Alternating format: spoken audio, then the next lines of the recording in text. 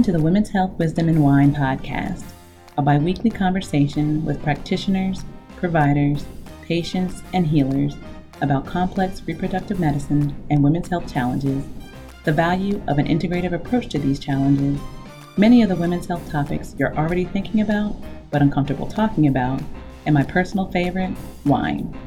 I'm your host, Dr. Lorena White, an integrative reproductive medicine and women's health provider, licensed acupuncturist, clinical herbalist, and a former labor support doula in the Washington, D.C. metro area.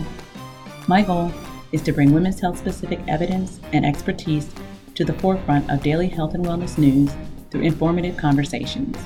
If you have ideas, questions, and specific topics that you would like us to cover in future podcast episodes, please leave them in the comments section or send us an email. To learn more, visit the website at www.lorenawhite.com.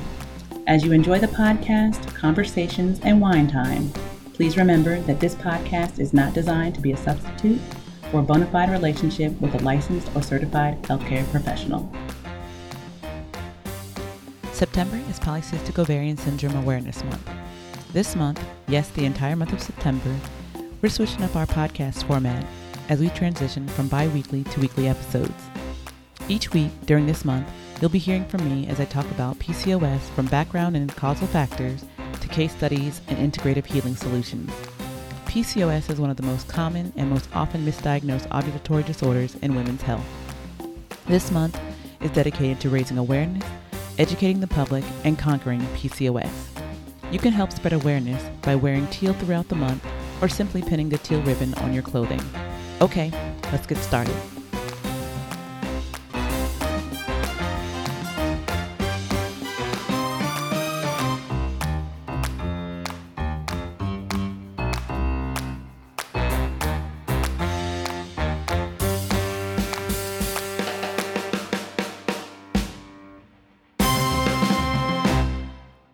And we're back. It is week 3 of Polycystic Ovarian Syndrome Awareness Month.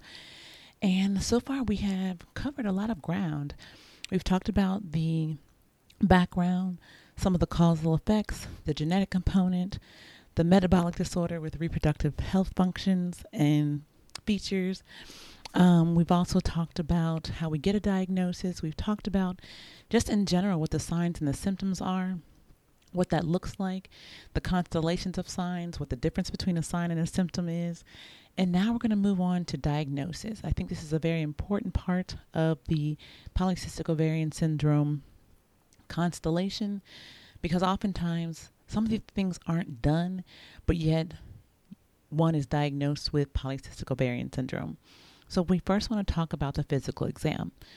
So typically when you go to see your gynecologist or your doctor or your primary care provider, they take your blood pressure, they look at your BMI by comparing your height and weight, they measure your waist circumference, and sometimes they'll make some observations.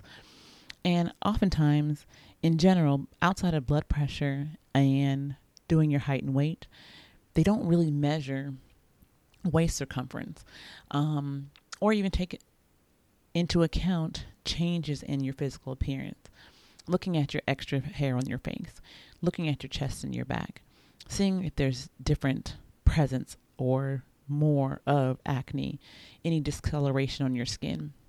And again, that discoloration on your skin, especially in your neck folds, underneath your breasts, that is due to the hyperinsulinemia and the ineffectiveness of the insulin that's in your blood.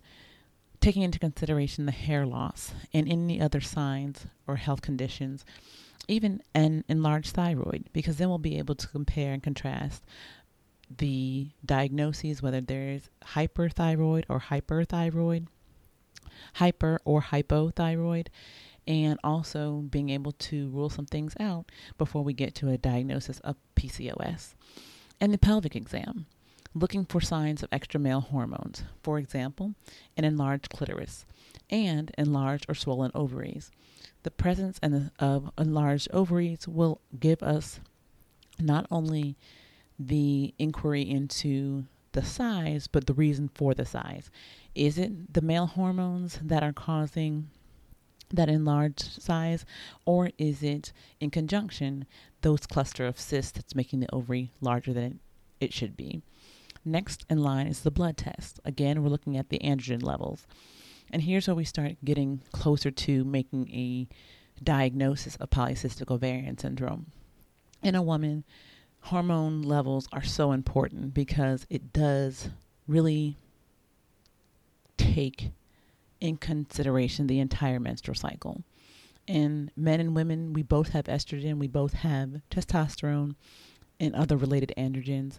However, we have them in different quantities, qualities, and percentages. So when we take a blood test and we look at androgen hormone levels, those hormone levels need to be appropriate for the phenotype and the sex or gender that is being represented. So other hormone levels that can be related to other common health problems can also be mistaken for PCOS, like thyroid, what we just talked about. So before we look at the other levels of hormones, we want to look at what are the thyroid hormones looking like as well. We want to look at cholesterol levels and we want to look at glucose levels, because then we'll be able to see, is insulin doing its job? Is insulin not doing its job? And is the glucose high, or is it even trending that way? Next, we want to talk about the actual menstrual cycle. Are you getting periods at a regular interval every 28 to 35 days? And that range is healthy. Is your menstrual cycle coming every 21 days? Is your menstrual cycle coming every 42 days? Have you even had a menstrual cycle? Is it too irregular to even count in terms of interval and frequency? Those are the things that we would like to look at. Because if it's too short, you may not even have time to ovulate. If it's too long, you may be ovulating, but are you ovulating an egg? Are you ovulating a quality egg? Are you ovulating an egg that has genetic material? All those things we need to take into consideration. And then a pelvic ultrasound. Obviously, that doesn't necessarily happen in office, but during a workup, one would need a pelvic ultrasound to see if there is a presence of ovaries with cysts. And then we need to check the endometrium, the lining of the uterus, to also see if there's any other possible complications that could have repercussions based on these, not just the exam, but the other signs and symptoms that we previously talked about in the weeks before. The changes in the endometrial lining and potential risk for endometrial cancer. So when we talk about types of PCOS, this is pretty much how conventional medicine breaks this up. So there are 4 types, and we're going to call them Type A, just for this conversation, so we can keep them straight. Type A, which is the inflammatory PCOS. The Type B, the insulin-resistant PCOS. The Type C, the post-pill PCOS. And Type D, the adrenal PCOS. So we've talked about the 3 major common signs and symptoms. 1 related to androgen, 2 related to periods, and 3 related to polycystic ovaries or enlarged ovaries. So when we talk about the inflammatory type of PCOS, type A, if you want to make a chart, you can, so you can have a visual and see pretty much where you may or may not fall. And again, some people are going to have overlapping signs and symptoms that aren't clear in either type, but again, they're going to fall more or less into these 4 categories. So when we talk about inflammatory PCOS or type A, we're looking at someone who has definitive high androgens and the symptoms associated with that androgen level, high androgen level. We're also going to be looking at someone who has irregular periods and may or may not be ovulating each month, and someone who has cysts on their ovaries. So we definitely have a clear sign of cysts on ovaries, irregular periods, and high androgen levels with the associated symptoms. That's the inflammatory type A PCOS presentation. Moving to type B, with those same 3 characteristics or features, we have a person who has high androgen levels and associated symptoms, irregular periods, or anovulation, not ovulating every month. However, there are no cysts on her ovaries. So this is what we would call the insulin-resistant type PCOS. So we're going to be focusing on those hormone levels as a cause of her period being irregular and potentially not ovulating, and that's due to insulin resistance. So we've done through inflammatory type A PCOS that pretty much has all three of the cardinal features: high androgens, irregular periods, and cysts on ovaries. And then type B, which is the insulin resistant type of PCOS that has the high androgens, the irregular periods, but no cysts on ovaries, which moves us to type C, which is the post-pill PCOS. Many of the women that I see in the office have been on birth control for years. And I'm not talking about on and off for 2 or 3 years, but on and off or consistently even for decades. It's anywhere between 10 and 20 years. And so, again, being on a synthetic birth control, especially the pill, is definitely going to affect one's hormones and hormone levels. So we're going to see the post-pill type of presentation where one has high androgen levels with associated symptoms, regular periods, meaning anywhere between 28 and 35 days on that regular interval, with cysts on the ovaries. So now we're looking at the difference between type A and type C. The inflammatory type and the post-pill type is that the periods are regular. So still have high androgen levels with symptoms, cysts on ovaries, but regular period at a regular interval. All right. And that differs from type B in that both have high androgen levels. However, the period is regular. And again, type B has no cysts on ovaries and the ovaries appear healthy and normal. Which moves us to type D, the last type, the fourth type, where we have adrenal PCOS or adrenal PCOS presentation. The androgen levels are normal. So in terms of androgens, estrogen, pretty much normal hormone panel. However, the periods are coming at an irregular interval and there are cysts on ovaries. So now we have four different types, 3 that have high androgens. So the androgens are high in type A, type B, and type C. Irregular periods are found in type A, type B, and type D. And polycystic ovaries are found on A, C, and D. So now you see how that overall mixture of signs and symptoms can kind of resort and recombine to get 4 different types of PCOS presentation based on those 3 cardinal signs.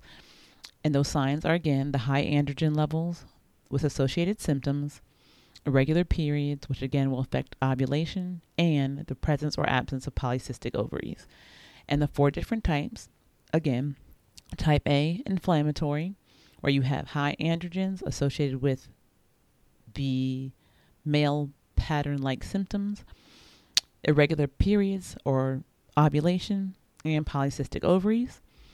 An insulin-resistant type PCOS, which has high androgens, irregular periods and ovulation, yet normal presenting ovaries with no cysts. Type C, which is the post-pill PCOS, high androgens with associated symptoms, regular periods in between 28 and 35-day intervals, and polycystic ovaries. And type D, with normal androgen levels, no symptoms, irregular periods and ovulation, and cysts on the ovaries. And that's the adrenal type. So when you come into the office, what I'd like to do is kind of pretty much put myself through a algorithm where I'm looking at all of these things. So I'm asking the questions and questions that you can ask too, so that you can advocate for yourself. And my main question is, am I really dealing with someone who has a PCOS diagnosis? So if I'm looking at all the signs and symptoms and I can say, okay, is this really PCOS? Because there's maybe a thyroid condition and insulin levels and glucose levels, and there's no, androgen signs or symptoms, no hormonal issues in terms of testosterone, and there's no cyst on her ovaries. Am I really looking at a PCOS situation? And so if that's the case and I can examine all of those things, it's not PCOS. Okay, so now am I looking at PCOS? And the answer is yes. Now I want to know what type, because if I don't know what type, I don't know how to treat it. and I don't know how to steer a patient so that they can start making the best lifestyle changes for them. So is it the insulin resistant type? Then yes. So if we're looking at insulin resistance, high glucose levels, high levels of insulin, but that insulin's not even working. So that's something we would find in a blood test. Next, we're looking at periods. How was that person's period before they started taking the pill? Did they have regular periods before the pill? Were they at regular intervals? Did they change? Did they become shorter? Did they become longer? What was the situation pre and post the pill? And so if it has changed dramatically in either direction, then we can talk about a post-pill polycystic ovarian syndrome presentation. The next question, are there any signs of chronic inflammation? So we're talking about heat signs. We're talking about migrating aches and pains. We're talking about looking at the tongue. Is the tongue red? We're looking and feeling pulses, and we're looking at full pulses that happen to be just really, really big and fast. Does the person sweat a lot? In general, there's a lot of signs of heat. How about their sleep patterns? We're looking at all different signs of heat and inflammation that manifests in pretty much every single body system. And if we do see signs of chronic inflammation, then yes, we'll be looking at an inflammatory PCOS presentation. And we're looking at other types of androgen, not just testosterone.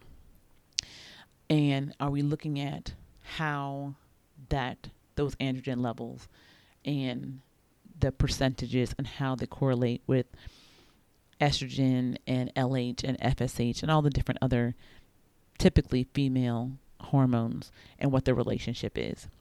Is DHEAS the only androgen? And that is an androgen that's typically found in females, but more often found in males. And if that's the only androgen, then yes, we might have an adrenal PCOS presentation. So next week, we're going to start talking about treatment. And we're going to be talking about treatment from integrative approaches as well as pharmacologic approaches and things that we can do, not just to address the symptoms, but also to address what the underlying cause is. So thanks for tuning in, and we will see you next week. Take care. An important aspect of PCOS Awareness Month is advocacy, whether it's by sharing your individual fertility story or supporting other women challenged by a PCOS diagnosis. This month of September gives all of us the opportunity to join the conversation. Share your experiences to empower and uplift other women. Remember, empowered women empower women. See you next week.